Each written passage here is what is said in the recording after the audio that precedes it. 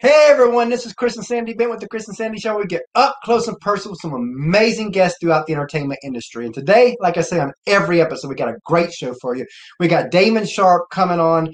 He's a great Grammy-winning, award-winning producer, songwriter, DJ, artist, you name it. In the music business, he's done it. Yes. So we're excited to kind of talk to him a little bit about his story, where he's been, where he's going, and where he sees the music industry as a whole going. So we're excited to have him here and just see where this goes. So Damon, welcome to the show. Yes, welcome. Hey, Chris and Sandy, thank you so much for having me. Appreciate it. Oh, thank you It's for being definitely here. our pleasure. Now, I always like to start the show out the same way that I've been starting out for a while. And hopefully one day I won't have to start it out this way. Yeah. But how has COVID affected you? And what have you done to kind of maneuver through this crazy new maze? Yeah, I mean, I've been very fortunate. You know, everyone around me has pretty much stayed healthy. I've had friends and family that have gotten it, but everybody's made it through. Thank God. We're very blessed in that way. But yeah, from a lifestyle standpoint, obviously it's changed a lot, and I miss the simple things. So I'm hoping that those come back soon. Just being able to go and see friends and family, and have a bite to eat somewhere, and just the simple things. But I have been able to, with work, with production and songwriting and doing collaborations, I've been able to do so much, via the internet, via Zoom, literally sending files back and forth. So it's enabled me to still be able to do what I do. Is it my preference? Not really, but I've made it work, and you do what you got to do. Yeah, and I think in some ways it's for the good. It's allowed me to have a lot more quality time with my family. It's forced me to have more balance in my life, which is good because I tend to be a workaholic. But it's and I think even like you said, moving forward, I might be able to do more work like this and not have to jump on a plane and fly all the way over to the other side of the world. I might be able to do some things like this and not have to be gone for 3 weeks at a time. With that said, there are some things that I feel like need to be done in person. Yeah. There's definitely a magic that happens when you're in the room with people collaborating that is not the same. It's not the same, when you're through a digital connection. I'm not saying you can't connect with people that way, but you have latency, and you're trying to. One person's on a guitar, one person's singing, and it's delayed, and you're like, oh, this is crazy. And I think this is going to be a plus too when everything goes back to whatever the new normal is down the road, because a lot of artists have learned how to do online concerts where you charge $5 and all that. So I think the future is going to be they're going to be at their shows with their live audience with the live streaming connected to where now the world who loves them can also participate. Yep, correct. Yeah, no, I think you're absolutely right. And I've done a lot of live streams in my DJing side, and it's fun. It's fun, like you said. If we can add that aspect to it, and hopefully sell hard tickets and have people who want the experience in person be there, and then also be able to broadcast it for people that can't, then that's a win-win. Best of all worlds. Yep, exactly. That's like for us. When we launched this show, it was January 2020, a couple months before COVID. And I remember our plan was we thought we'd do 100 interviews our first year, and we thought that was a lot. We thought that was pushing it. But that was kind of the goal, the game plan, and then COVID happens. And I told Sandy, you know what? This is our silver lining. We're a new show. I bet there'll be artists that we could get on the show that normally wouldn't come on a brand new show because of COVID. Right. So we just went all out. And because of that, we've done over 300 interviews last year. Wow. Congratulations. No, that's awesome. And of course, we've had people like, Randy Travis and Cassidy Pope, Sarah Evans. Yeah. Wow. Legendary actor Ed Asner. So really, COVID has exploded our show. And sometimes I feel guilty when I talk about that side of it.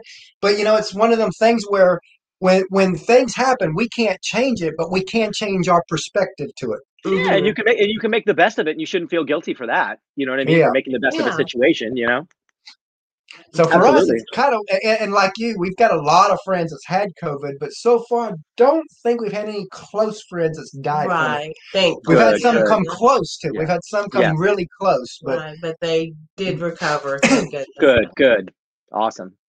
So when you look back on your career, a lot of hosts would ask, when did you know you wanted to be part of the music industry? And I like to go deeper than it always. When did it kind of click that this could be a career move for you? Oh, wow. I was always I always likened myself to kind of being a jack of all trades, master of none for a while, because I was acting, I was singing, I was dancing, I was writing Wow. music. I was just kind of all over the map. And I don't think until little later in my career, which would probably be like, I have different chapters in my career, but I would say almost like probably chapter 3 of my career is when I actually got into production and writing and had my first cuts was when I realized, wow, I can actually pay my bills and do what I love. I did it previously when I was an actor and things like that. I mean, when I was very young, I was a teen idol, and I had my own TV show on NBC that was on after Saved by the Bell, and it still didn't click. It didn't click at that point because, well, that was a fleeting situation where we went from, we had a TV show on television right after Saved by the Bell. We had board games, a doll. We were doing concerts, signings with thousands of people coming, and then fast forward a year and a half later, it was all taken away. The show got canceled. The record deal got repealed. And I always tell people I went from taking pictures with Will Smith as a peer to 2 years later serving him a Pepsi as a waiter. So it was a massive life lesson for me, but thank God I went through that at a young age. And then when I went into my second chapter, I got signed yet again. I met my mentor, and this is after a couple of years of like real dark times. You know what I mean? Like, you're 16, 17 years old, you become whatever that is called, famous or whatever you want to call that, and then it's all taken away. Now it's TikTok. You're young. You're like, wow. Yeah. You're like, what do you do? What do you do? And I went through some really dark times, and then I was fortunate enough to have a second chapter. And I got signed to another label deal. I met my mentor at the time named Rick Wake, and I went through 3 years of multiple labels in another boy band. But that 3 years taught me so much. I was able to learn much more about production, much more about songwriting. And then at the end of that 3 years, that all went away as well. They presented the last deal, which was with Warner Brothers Record, and it was 25 grand advance each, which at the time was a lot of money for me. And I was like, wow, I just don't know if this is the right situation for me. And I didn't move forward. And I, again, was broke again, back on unemployment. What do I do here with my life? And then I was fortunate enough, my mentor at the time called me out of the blue about a month later. And he goes, Damon, I found this CD on my desk of some songs that you wrote. He's like, these are some really good songs. What do you think about coming and working with me as a songwriter and a producer? And I was like, oh, wow. I don't know, Rick. I don't know. I said, I was with you for 3 years. Things didn't really work. He goes, well, yeah, but you were with me as an artist. He's like, when you're with me as a writer, it's a different situation. So he's like, I'll tell you what. He's like, let me pitch these songs around and I'll get back to you. So I'm like, okay, cool. I'm never going to hear back. Hang up the phone thinking I'm never going to hear back from him. And as fate would have it, he calls me about a month or two later and says, Damon, guess what? I got some of your songs placed. And I'm like, wow. And I didn't understand. This all has a point to it. This goes back to what you said when I realized that I could do this as a living, right? Yeah. And he goes, I got your songs placed. He goes, do you know who Anastasia is? And I said, no, I don't. He goes, well, she's starting to blow up overseas. She's a really great singer, and she's blowing up. She's on Sony. She's blowing up. She wants to do your song. She wants to do your song, Love Don't Cost a Thing. And I'm like, oh, that's cool. And he goes, do you know who Jennifer Lopez is? And I'm like, at the time, she hadn't fully blown up yet. She had like Let It Get Loud, If You Had My Love, but she wasn't J-Lo yet, right? Yeah, she was bubbling. She was Jennifer, just not J-Lo. Exactly. So then he's like, yeah, they want to cut your song. So I'm like, okay, great. I'm not quite really understanding what that meant at the time.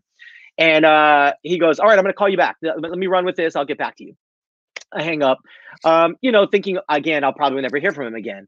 So as fate would have it, I don't get a call from Rick, but I get a call from one of my very good friends who was interning at a label.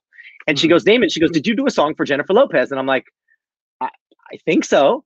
And she goes, well, she goes, go to a newsstand right now, pick up R&R magazine, which was called Radio and Records and no longer exists, but it was a magazine that you could see what stations played the record. And on the back was a picture, the iconic picture of J-Lo. It said, Love Don't Cost a Thing, written by Damon Sharpe, all my co-writers' names. And I'm like, what is happening? So I called Rick and he's like, yeah, bro, I didn't want to say anything. I didn't want to jinx it. But, the song went from being an Anastasia song to Jennifer cutting it. Anastasia took the other song. And then Jennifer went from not wanting the song to it making the record to becoming the single in a matter of like 2 weeks. And then after that, my life completely changed. I was able to quit my day job. And then I haven't looked back. That was almost 20 years ago now. And I have not looked back. And I've been fortunate enough to work with everybody from, Jennifer to Ariana to Pitbull to John Legend to Celine. And it's been a crazy, amazing ride. And I'm just thankful to do what I love, Now let's flip the script a little bit. A lot of people, they see the glory of like you, of Jennifer Lopez, of Blake Shelton, Carrie Underwood, but they don't see the grind, the sacrifice, the tears, the struggles that it takes, not just to get to the high levels, but even a career level within the music world. And I always want to talk about it. And I always like to talk about a quick story to help me lead where I want this to go. But back in 2014, we interviewed Allison Steele from Two Still Girls. And at that time, they were full-time. Hey, Kaylee, full-time with music. And I remember asking Allison what advice she'd given up-and-coming artists. I'll never forget what she said. She said, this will sound funny coming from someone full-time, but if you can see yourself doing something else, go do that and just keep this as a hobby. She goes, because the moment you want it to be a career, your life has to change. You no longer own it. Everybody around you owns a piece of it. Your friends and relatives never understand because they invite you to weddings, to cookouts, to weekends, to holidays. But when you're in that beginning mode, that grind mode, you got to say no to anything that's not music related. And you got to say yes to anything that is music related. You have no choice because you're in that, because everybody's doing the same thing as you are. So you've got to be the yes people.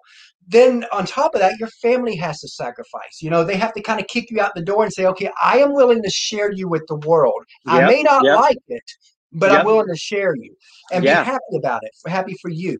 But then she added, but if you cannot see yourself doing anything else, then go all in. Because the only way that those kind of sacrifices could ever be worth it. What do you think of what she said? Let's talk about that side of it. I mean, it's twofold for me. I have a very similar mentality and take on that, right? So I always tell new people, I'm like, first of all, but mine might be a polar opposite in a way, because I always tell people, don't quit your day job until you know you absolutely can. Yeah. Because otherwise you're going to be spending so much time. And I think that's what, and I don't think she was saying to quit your job. You're saying that you still got to be all in mentally, physically. Of course. If you're not at your job, it's got to be all music from that point. And I agree with that wholeheartedly. Absolutely. I mean, for me, like I said, I didn't quit until I knew that I could financially at least take a shot. Now, granted, the times I did fall on my face a few times, you know what I mean? And that's going to happen. But if you truly, as she said, if this is something you truly love and you want to pursue, you have to go all in. Like for me, there was no B plan. Even though I went back to school, it was for music. Because I was like, hey, if it doesn't work for me as a producer and a songwriter, as an artist, maybe I'll be an A&R person. Maybe I'll be a manager. Maybe I'll work in the legal department. Who knows? You know what I mean? I still knew that I was always going to do something based in the entertainment industry. And for me, like you said, going all in at times was, like at one point, I was so broke. I was just interning at a studio. I was cleaning toilets. I was delivering food for them. I was doing anything I could. But it was still music related, right? We get you. Yeah. Because, like for this show, we're chasing the same dream that a lot of these rising people are, just different platforms. And right now, the show don't make money. We have a side job. We deliver food for people, which the pandemic kind of helped us there. That's true. Yep. That's been very busy these days. So we get what you're talking about here. We get it. I did it multiple times in my life. And now I'm, like I said, now I'm just blessed that the past 20 years, I've been able to sustain and do what I love. And obviously it's not always the top of the roller coaster. Sometimes it goes like this.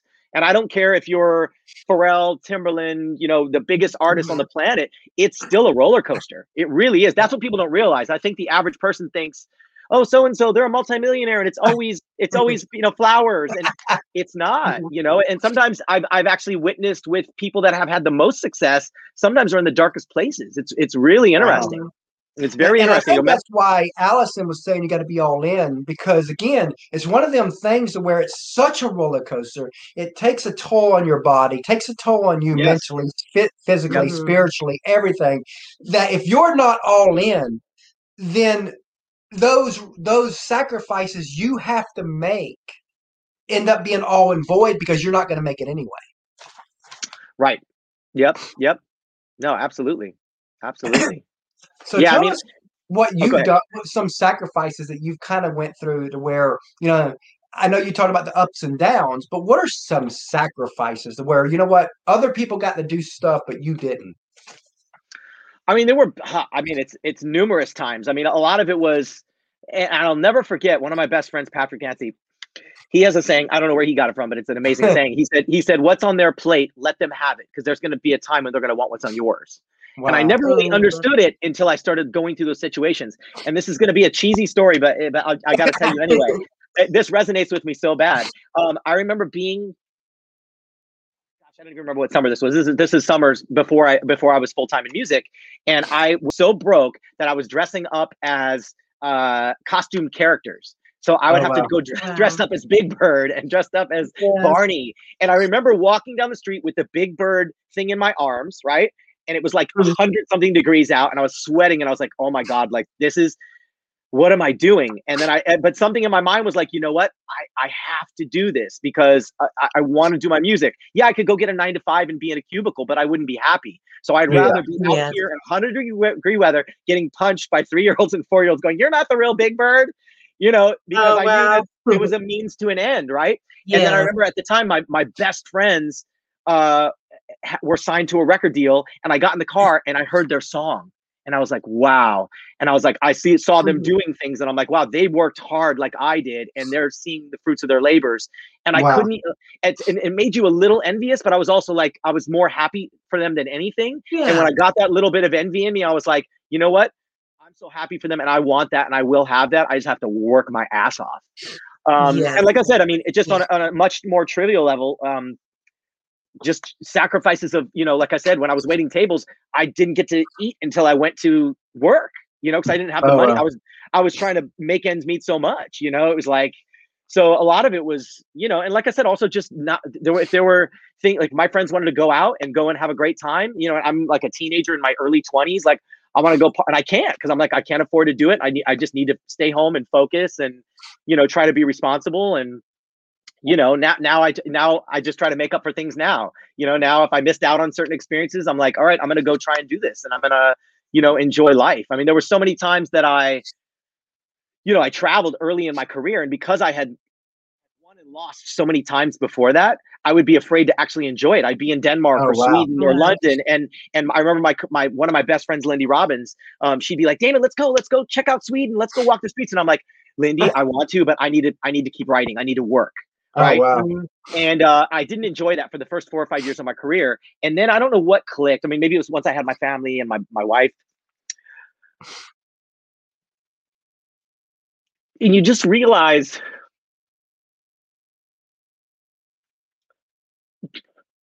I get it. Sorry. I get it.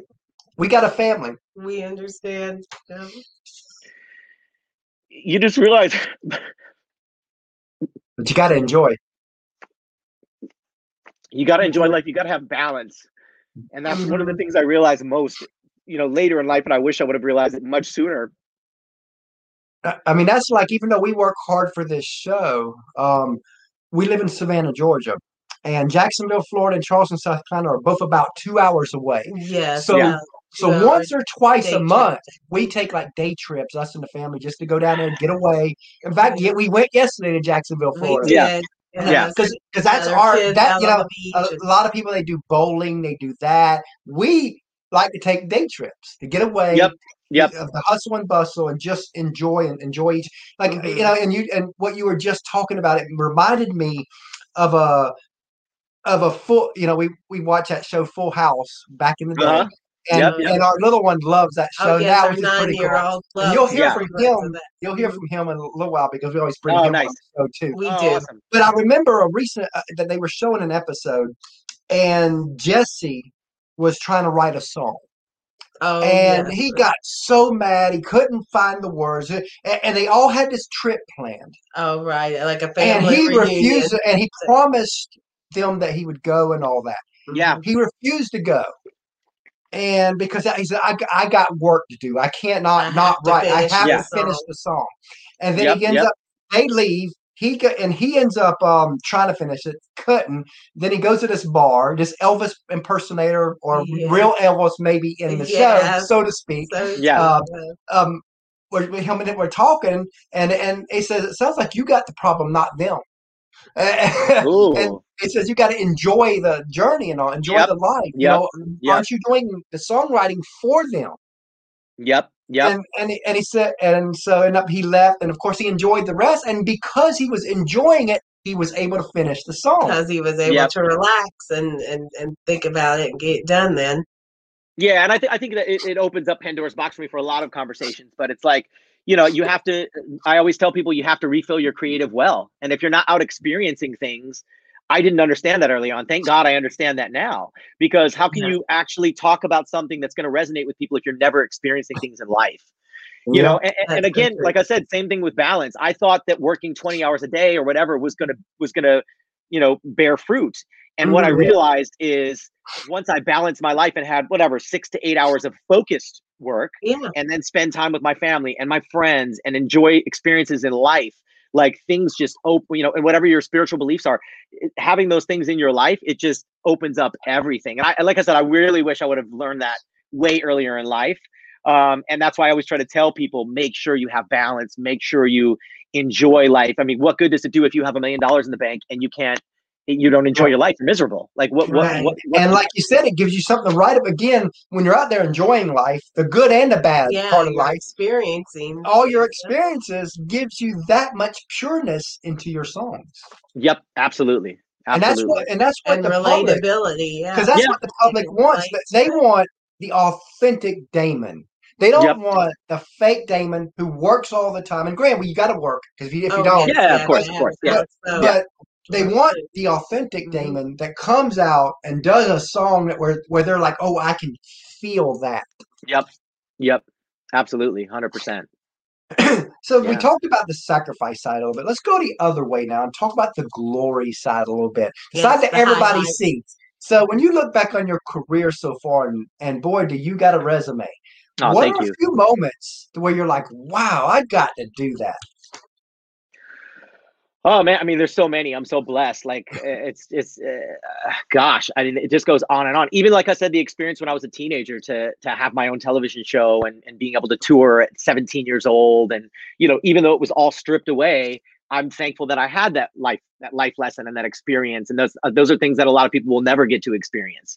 You know, even my second chapter when I was signed multiple times and getting to live in New York with my best friends and have a great time. And you know, then, like I said, once I had my chapter as a producer and a songwriter, and seeing every time I hear a song of mine on the radio, in my car, in a store, if I go and see them perform it, every time it's exciting. It never gets old. It's always an amazing feeling, and always very surreal, if that makes sense. Like sometimes I'm like, oh, what is this? I know this song. I'm like, oh, it's one of my songs, you know, and I get super excited. But we get excited when we interview people who come on the radio.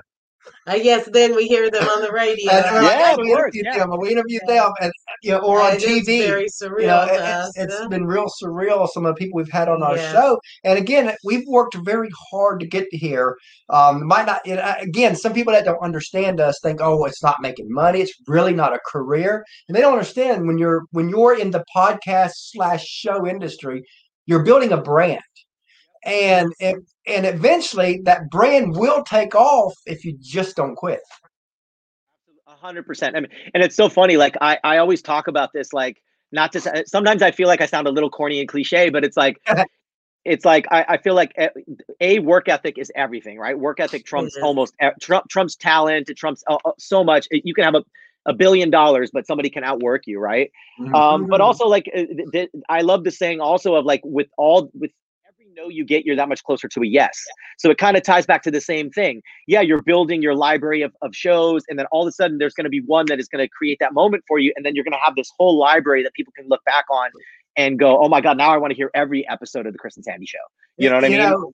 That our very first show that kind of took us to a new level was, I remember we're about 2 months in, the pandemic just really started.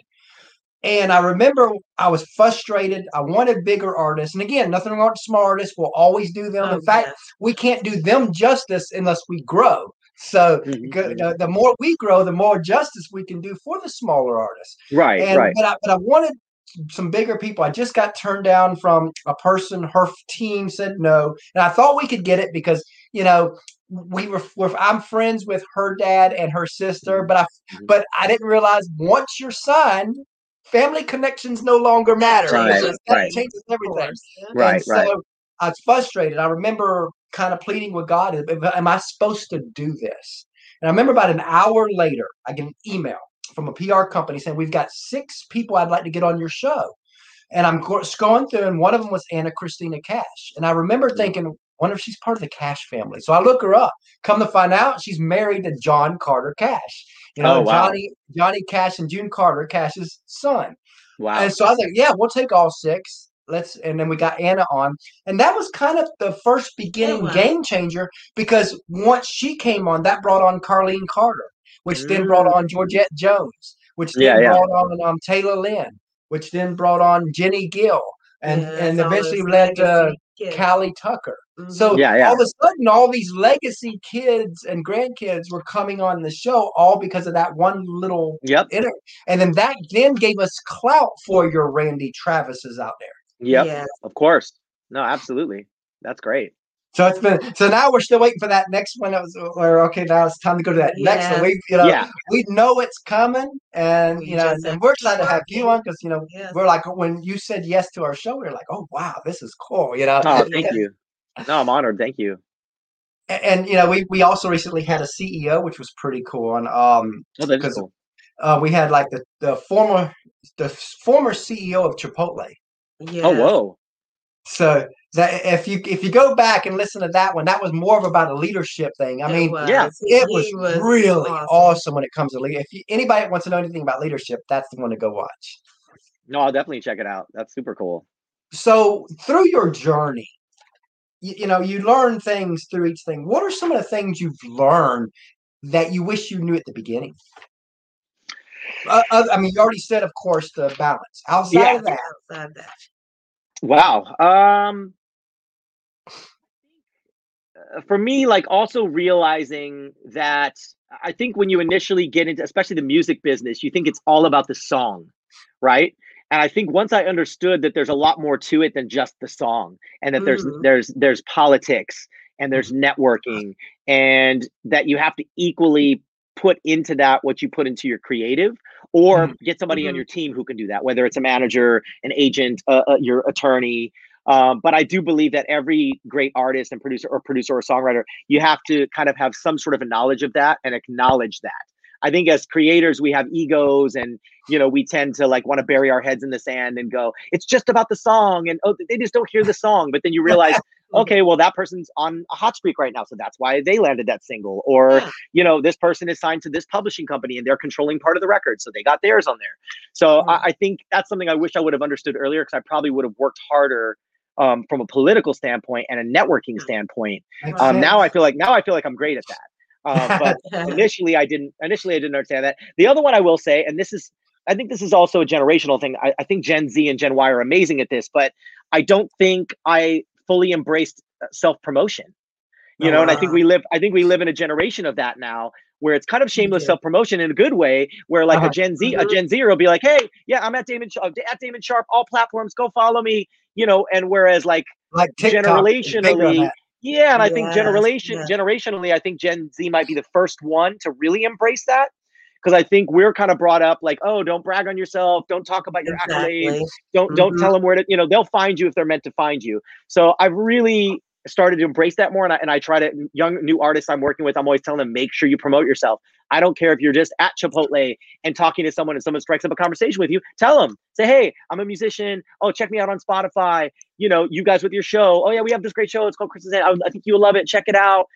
Don't be embarrassed. And I do that to promote yourself. No, it's great. I envy and what's funny is I've had to convince her. Like sometimes we're on her deliveries and all that, and she'll be in the restaurant. Yes, as I'm like picking up the food, and she'll come back out and tell me. She goes, "I just promoted our show." Yes, I learned to start doing that now. When we first married, she was really shy 18 years ago. So I've been trying to bring that out of her. And yes, at networking events, he used to say my name for me. I wouldn't even stand up and she would say, I'll stand up with you. And then I would say, we are Chris and Sandy Benton with whatever we were with at that time. Yes. So we both come a long way. And she's been the other side of me, where sometimes I get so excited that she helps me, pull it back in a little bit. Yeah. Because if it was all up to me, we would just be all fired up all the time. So we kind of, she's my yin for my yang type thing. Yeah, balance That's is a great out. partnership. Yeah, absolutely. No, that's amazing. But the great thing is she's a big dreamer, like, dude. I couldn't be, I'm not talking about the marriage like some people have where you got big dreams and then the spouse says, that ain't gonna work. Right. She's never been like that. She's like, but she's had great opinions where I'll have an idea and say, oh, well, how about tweaking it this way? Oh, I like that. Yeah. No, absolutely. That's amazing. So as you know, a lot of people, they see the artists, the producers, or not even really the producers. You're kind of one of them where the behind the scenes people they don't see. But on our show, I always want to make sure that the behind the scenes people get the recognition they deserve. They're so important. Because they don't get the love. So if you want to take a few moments just to tell us about the team that helps you be who you are. Wow. I mean, it's so many people to thank. You know what I mean? I have so many people that I work with. I have amazing collaborators, co-producers, writers, and mix engineers, mastering engineers. My attorney, Ed Shapiro, does so much for me. My business manager, Mary Spirgovici, does so much for me. It's like they say, not to sound cheesy, but like it takes a village.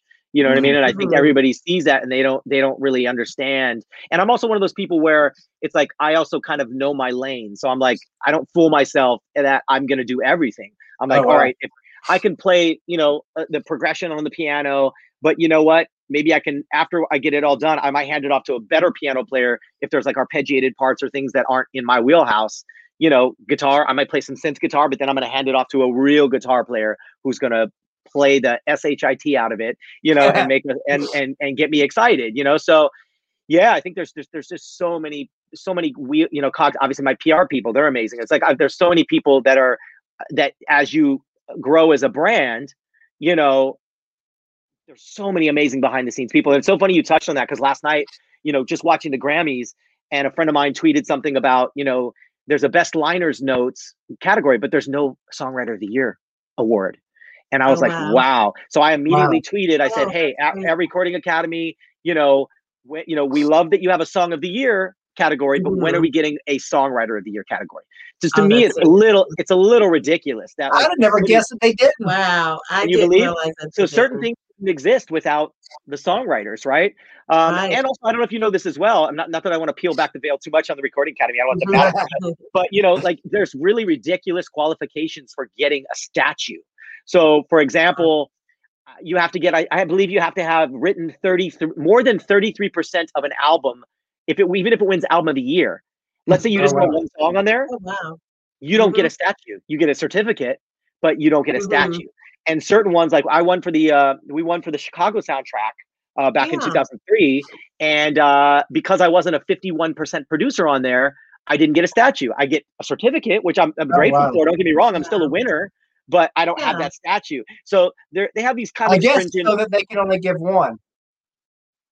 Right, but like, is that really fair? Deciding who gets it, because you can't really. At the end of the day, that would be my guess. Yeah. Well, no, I mean, certain ones, yeah. If you, what's that? I'm listening. No, but I just think it's just a little. I feel like people work so hard, like you said, especially behind the scenes as well, and to not be able to, if you work your whole career for something, and then they're like, well, guess what? You only produced one song on there. Sorry, you don't get the statue. You get a certificate. Wow.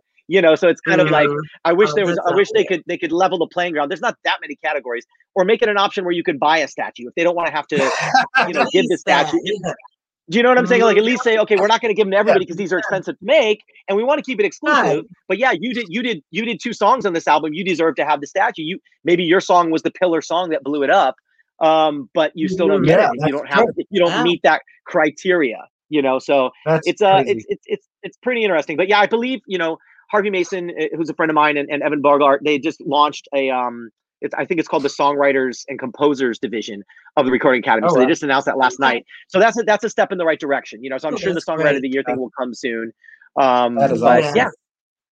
Yeah. And speaking of teams, we have a third co-host ourselves, our 9-year-old. Oh, nice. And we bring on. So Sandy's going to go get him. I'll get him. His name's Christopher. And we've got a awesome. 2-year-old that when she gets older, we'll be plugging her into the show because we are a family affair. There you go. Got to, like you were saying earlier, family changes everything, and it did for us too. It's just one of those things where I don't want to be apart from my family, and not everybody can include their family into their work, but if you can, why not? Absolutely, yeah, absolutely, 100%. No, I'm lucky. I mean, a lot of events they don't really allow. They won't have kids at, but hey. Hi, Damon Sharpe. So, what's your favorite food? He's already got good questions. It depends on the day. I think on my cheat days, I would say pizza, and on a regular day, probably sushi. What's yours? Mine is pizza. Oh, so we have the exact same one. Nice. Yeah, he could eat pizza all day long. If we fed it to him all day. He asked how old you are. All right, I'm 9 years old. Okay, nice. Nice.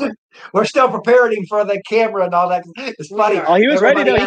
He came in with his first question. He was ready. All right, next. You got one more? Yes. What's your favorite TV show? Ooh, wow. That I kind of binge TV shows, so it changes a lot. I think what's the most recent one? I actually, you're too young to watch it, but there's a show called 30 Coins on HBO. That's really cool. Yeah, it's called 30 Coins. And then I just watched a really fun one with my daughter called Secrets of Sulphur Spring on Disney Plus. Mm-hmm. That's a pretty cool one. You should check that one out. Yeah, they time travel back in time and there's a whole mystery behind it, and his dad is involved. So the kid in it is about your age, and he gets to go back and see his dad at his age. It's a cool show. You should check it out.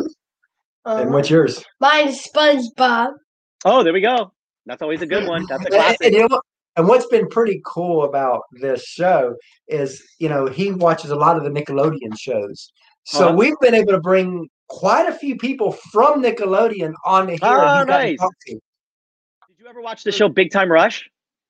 Nope. But it's on Paramount Plus. I saw. Yeah, that's a Nickelodeon show, and I worked on it for like 5 years. So check it out. I did so much of the music. Those guys are like my little brothers, and it's actually coming on Netflix, I think, at the end of the month. So you can watch. They did like 4 or 5 seasons of that show. You'll like that show. It's a fun show. Yeah, it's a fun show. Bye, thanks. Yeah, good to meet you. Yeah, he definitely loves that part, and like I said, we don't know what the show could be one day connections for our kids. We don't know. Could be. 100%. Absolutely. We're just building hard now, and because we never imagined it getting here this quick. No. But we also never imagined COVID happening. So. No. Yeah. Right. Seriously, none of us did. Yeah, we never saw that one coming. All right. So what are some new trends that you see developing in the music industry? Wow, that's a tough one. I mean, I guess I don't necessarily see it developing. It's just my prediction. I feel like once COVID is kind of starting to come to an end, I think we're going to see a lot more positive and happy music because people are going to want the escape, right? Right now it's a little dark with a lot of like really trappy hip hop and kind of dark, depressing kind of music. And I think I'm excited for this next chapter when things open up and people are just going to want to go out and have a great time. I always tell people I think it's going to be like the Roaring 20s again. It's like people are going to want to be out and get dressed up and go have a bite to eat and go dance or watch a show or just something simple like going to a movie theater. Like I think all those things are going to become an event, and I think it's going to be a lot of fun. I said the exact same thing because when you look at the pandemic of 1918, you had that 2 years, and then like you said, the Roaring 20s. I was like, I've got a friend of mine from Nashville, and he's a PR company for several banks, and he said that the bank people have told him that there's a lot of money that's not being spent in bank accounts. Oh, wow! Because people are not been able to do all that. Been able to spend it, right. So I think that when we start opening up, which is really, we finally see the light at the end of the tunnel, is I think that all that money is going to flood into the market. And all of a sudden, like you said, we're going to have that roaring for however long because people are itching for this. Oh, yeah. People have been cooped up. They're ready for those events to start happening again. No, absolutely. Yes, and what would you like your legacy to be? What would you ultimately like to be known for? Wow. I mean, I think I'm thankful that I'm already kind of trying to leave as much of a footprint as I can. You know what I mean? Like I said, even musically, it's amazing to me to. I mean, I have hundreds of copyrights now under my belt and songs that have been released, and I've had so many people like DM me and say, "Wow, this song changed my life. This song, helped me." And for me, that's my legacy. And then in addition to obviously the obvious with my daughter. Of course, yes. Yeah. Most definitely. Mhm. So, and I don't know if you do a lot of co-writing, but if you do, what would be your ideal co-write? If you could co-write with any person, dead or alive, Oh, wow. who would it be, and what would you Wow. want to write about? Yeah. Well, honestly, probably like you said, dead or alive, I probably would have been Prince, to be honest with you. I Oh, was always that's I was a amazing. massive Prince Mhm. fan, and he didn't do many co-writes, so that's probably why I like the mystery of it. Like, I would love to be able Yes. to crack the code and get in the studio with him and pick his brain. He would probably be my go-to. Wow.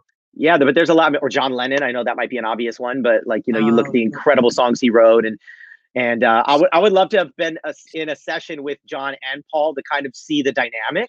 That 'Cause I would know have they, been cool. I know there was always a bit of an ego thing, and they never really disclosed like who did Mhm. what. But I would love to see what the actual mechanics were in those sessions.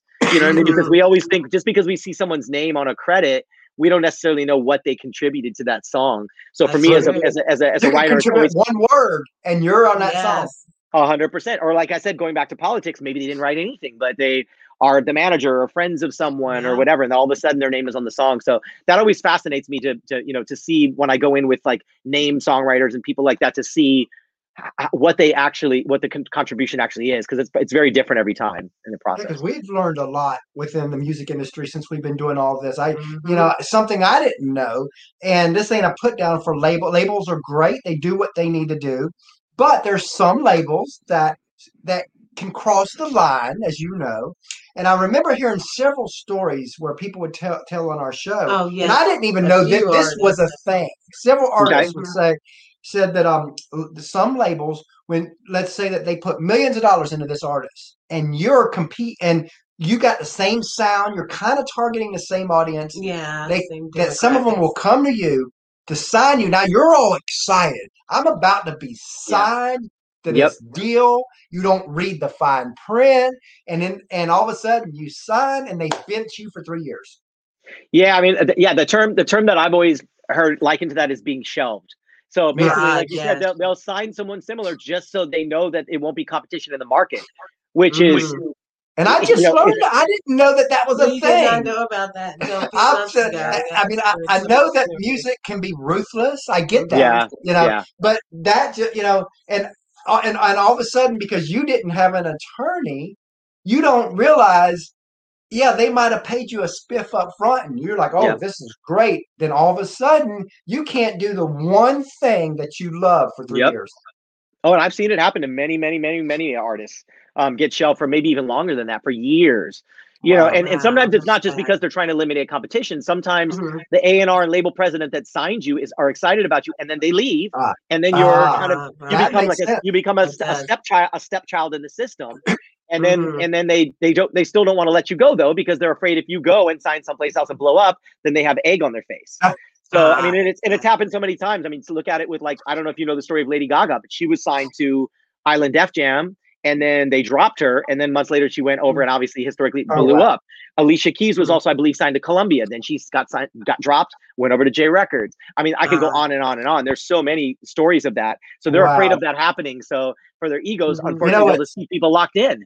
And you know what's funny is we had Crazy. a guy on, I can't remember the guy's name, but he worked for Sony for many years, and he talked about that when he worked there was a couple artists, and because I was asking him what are some mistakes that he made in the past that he regrets. Yeah. And it was because he was trying to let people know, don't always listen to his ex. But he said there's 2 artists that he said would never make it, so he didn't sign them. He personally said this. Okay, yeah. Yeah. Yes. And it was Kenny Chesney and Jason Aldean. Oh, wow. Yeah. Wow. So he said he let them go. Yes. He said that was the biggest. He said I didn't see it. Yeah. He said I just didn't see it. Mm-hmm. What? Yeah, but again, kind of like in his defense, though, I don't think everybody is the right fit for everyone, if that makes sense. True. So It it's not that, does. and it might not even be that he didn't think they were talented. It's like he said, Yeah. he just didn't see it. So he Yeah. probably had he signed them, they probably would not be where they're at today. That's Because true. he didn't quite get the vision and he wasn't passionate about Mhm. them. So yeah, it's that's one interesting. thing that I always tell artists: whoever you get, they need to have that same passion for your future and see it the same way you do it. 100%. If they're trying to change you, go find somebody that likes you the way you are, that got the same passion as you. That's where you want to be, because again, you can only blossom when you're authentic.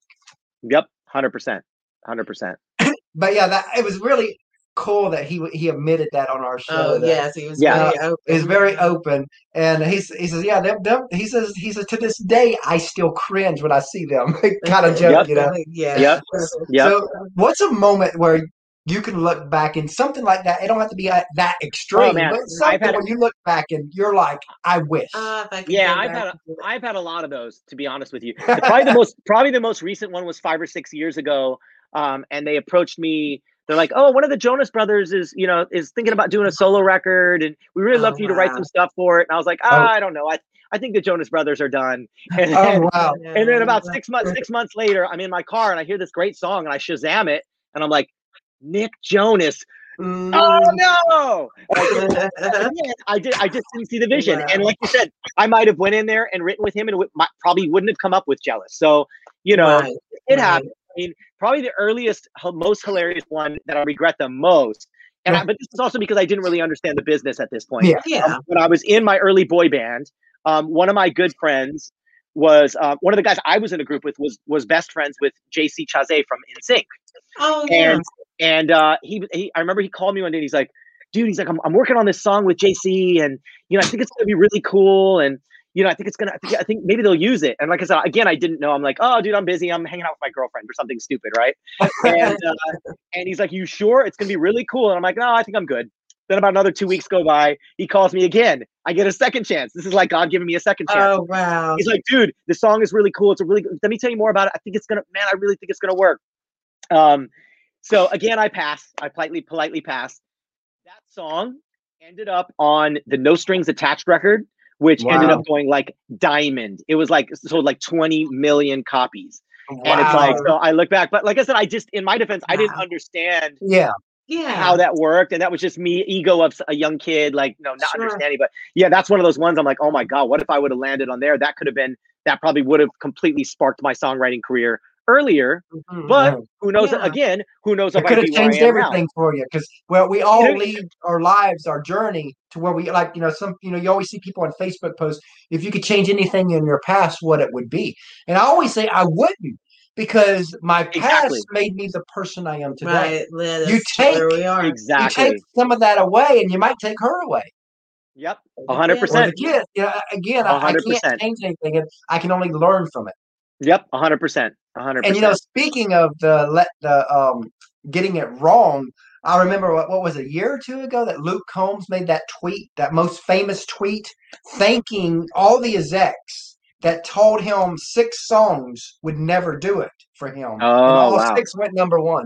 Yeah. Oh my God, that's crazy. Because sometimes when execs do that, and I know that they're just giving their opinion, and we want that. You want their opinion. And sometimes it's wrong, but sometimes that fires that artist up enough to so you know what, I'm going to do that, and sometimes it may be that one moment that makes that artist. Yeah, and I've also learned over the years, the labels, God bless them, but they're kind of throwing it against the wall just like we are, trying to see what sticks most of the time. And I've learned that, especially in consulting for some amazing clients, and learning, working with clients that have the means and ability to actually spend similar money. You realize you're like, wow, it's a very similar process. It's just they're all going to the same vendors for radio promotion and marketing and social media, and they may just have more money to throw into it, and they're just seeing what sticks. You know what I mean? So it's changes pretty interesting. Too much. It's always evolving. What works today won't work tomorrow. Yep. Yep. I mean, it's the craziest thing when you watch things that go up on the chart, and then you see another one rising, and you're like, that's going number, and then it don't, and you're like, Okay, Yeah. well, it's just one of them crazy things, and that's why, again, back to in the early of our conversation with the Alice and Steel, that you have to be all in because Yep. it's such a Yep. roller coaster. Yep. And you can't let it, you got to let it roll off you. It's really tough.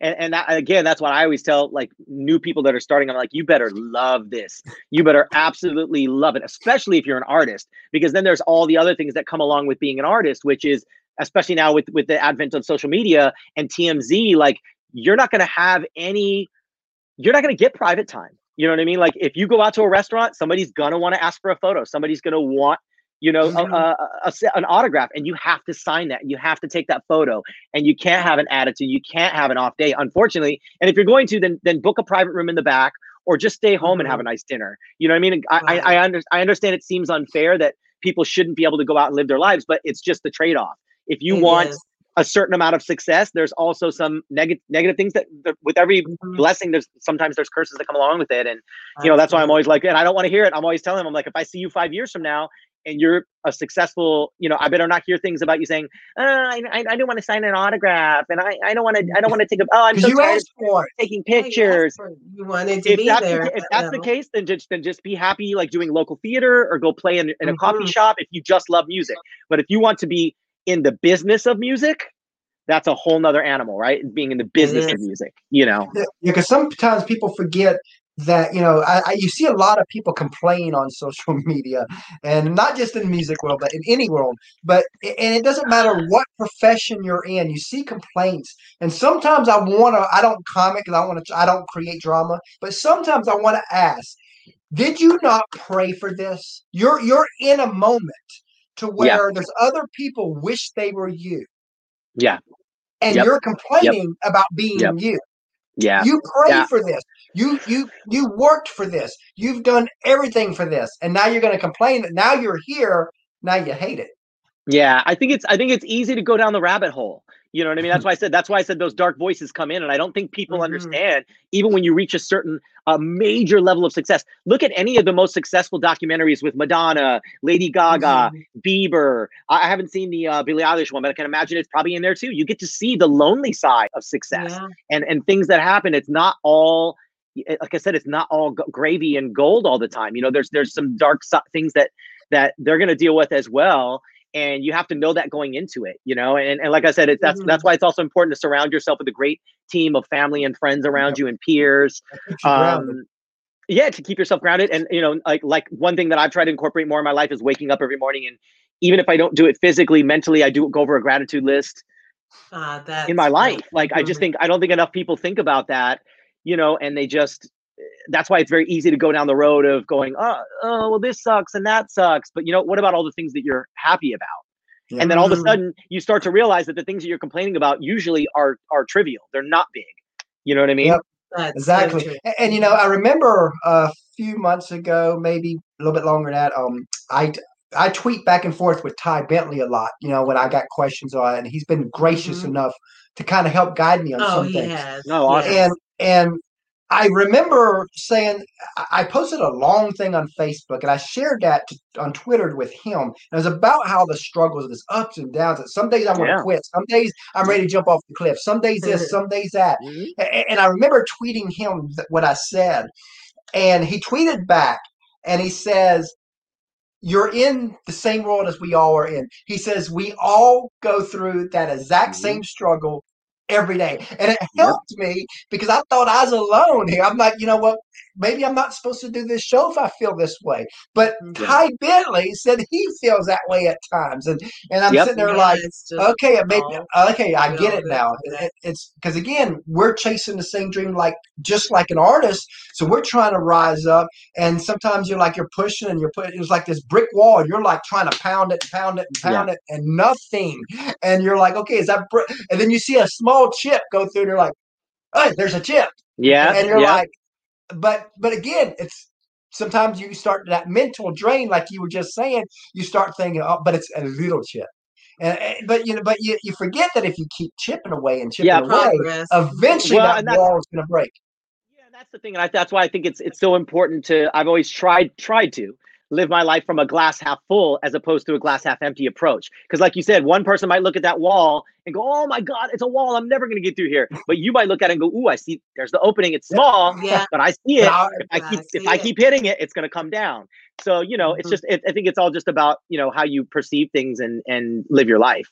And Susan said, great chat and so heartfelt. And she's right. Oh, yes. Thank you, Susan.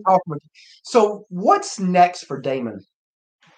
Wow. So, I mean, I guess, obviously I'm continuing to produce and write for other artists. I'm signed to Armada Music now out of Amsterdam. They're one of the biggest independent dance labels in the world. And I've got new music. I've got a single out right now called Lost Years with an amazing singer named Josh Cumbie. And the remixes come out on April 2nd. I've got some collaborations with Loud Luxury and Sid, some other big EDM artists. And I'll actually be on the cover of EDM World Magazine this month. So I'm super excited about that. Yeah, I'm super excited about that. And yeah, I'm just looking forward to doing some live shows once COVID allows that. You know, I've been offered some, but I don't want to, you know, China offered me some shows and I'm like, wow, I have to go quarantine for like 12 days and then do the shows and quarantine again. And I'm like, you know what, let's hold off until things, you know, get to a place where we can travel more comfortably. Yeah, but it's amazing. I just want to continue to create and, you know, hopefully give people music that will resonate with them and help their lives, you know? So as we come to a close, let's say you had a friend of yours and you heard him or her sing and they have something special. As Simon Cowell would say, they have that it factor. Yeah. But they've played maybe 40 or 50 shows. So they're still getting their feet wet on the performance. And this would be pre-COVID advice, so keep that in mind. Okay. Yeah. But they've played 40 or 50 shows, but they've gotten on stage and I got what every artist says, that stage bug where they look over the crowd and the crowd's roaring for them. And they know they're in the right place. And they come to you and they say, Damon, I know I'm supposed to do this with the rest of my life. What advice would you give that specific person to kind of help guide them the next few years? Well, it's interesting. I have very specific advice that I tell new artists when they come in to meet with me, right? First and foremost, I have a list of questions that I ask them. First of all, I say, okay, so who are your influences? I want to know who their influences are. Yeah, I'll say, who do you feel like your competition is? I want to know who they feel their competition is. And usually my answer, there's no wrong or right answer. My personal right answer is no one. I'm myself. I'm my artist. That's what I want to hear. But it takes a long time for an artist to realize that, right? Or I'll say, okay, when you're on stage, what do you envision? Is it you with dancers? Is it you with a band? You know, and if you pull up a playlist on Spotify, who are the other artists that are on the playlist with you?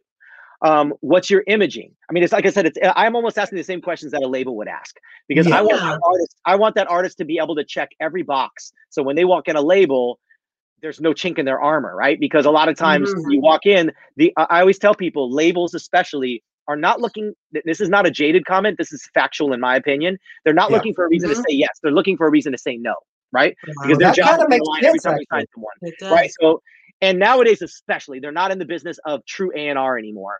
It's like they want you to come in with followers, they want you to come in with a fan base, butts in seats, they want you to come in with a game plan, your look. Well, social media created that.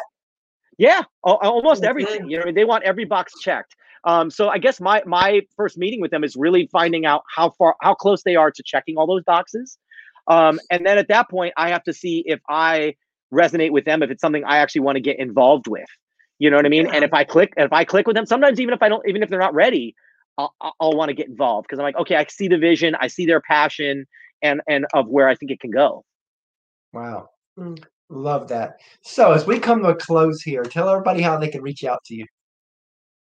Yes. So I am at Damon Sharpe, DamonSharpe, at pretty much all platforms.